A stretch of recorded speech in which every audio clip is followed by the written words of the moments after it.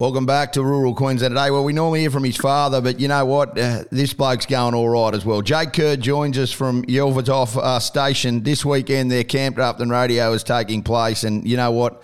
We're lucky to get them because, mate, these blokes, their preparation into this has been quite unbelievable. And it's been a good story considering that, you know, the flooding and rain that's happened throughout the course of the year, that they're still operating. G'day, Jake. How are you, mate? Well, thanks, Don. How are you? Really good, mate. Yeah, no, good. Not too bad at all, mate. Geez, it's unbelievable.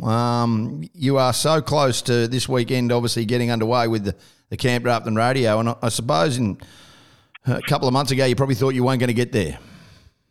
Yeah, well, it was looking down a little bit when all the flood and water was coming through. But, I mean, we had a pretty good crew of people this year and we just had to get in a bit earlier and, got most of it tidied up and should be better than ever, hopefully. Yeah, look, I mean, you know, it's one of those things that people don't realise that, and when it rains up there, and I saw some photos and your dad was up in the chop having a look, I mean, there was water everywhere. The actual rodeo grounds and Campdraft Arena was completely underwater. Yeah, no, that's it. At one point there, I'm pretty sure you could only see about the top half of the arena sticking out of the water, and yeah, that was about it down there at the moment. But, yeah. So, mate, tell us about like the clean-up and when how many people you got going to be there over the weekend? I think we're shaping up to have about 1,200 competitors. Wow. And from all over, really. There's Victorians and New South Walesmen and Northern Territorians. And, they're sort of coming from everywhere, which is good. So.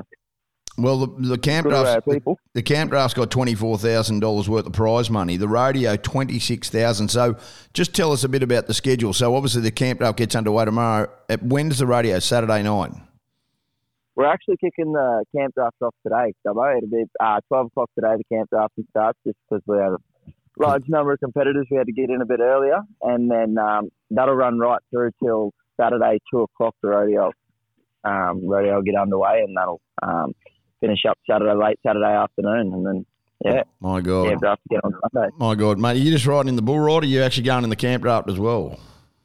Bit of everything. So, bit of everything. Get a bull and saddle bronc and have a Campdraft run. It'll be good. How good. How good. Mate, look, I mean, a lot of this is so good for the district, and I mean, it's about community, and it's more about getting back to people who are coming around who had a really tough year. I mean, the season's unbelievable now, but it hasn't been easy, and these are the kind of community events that you just got to keep on going.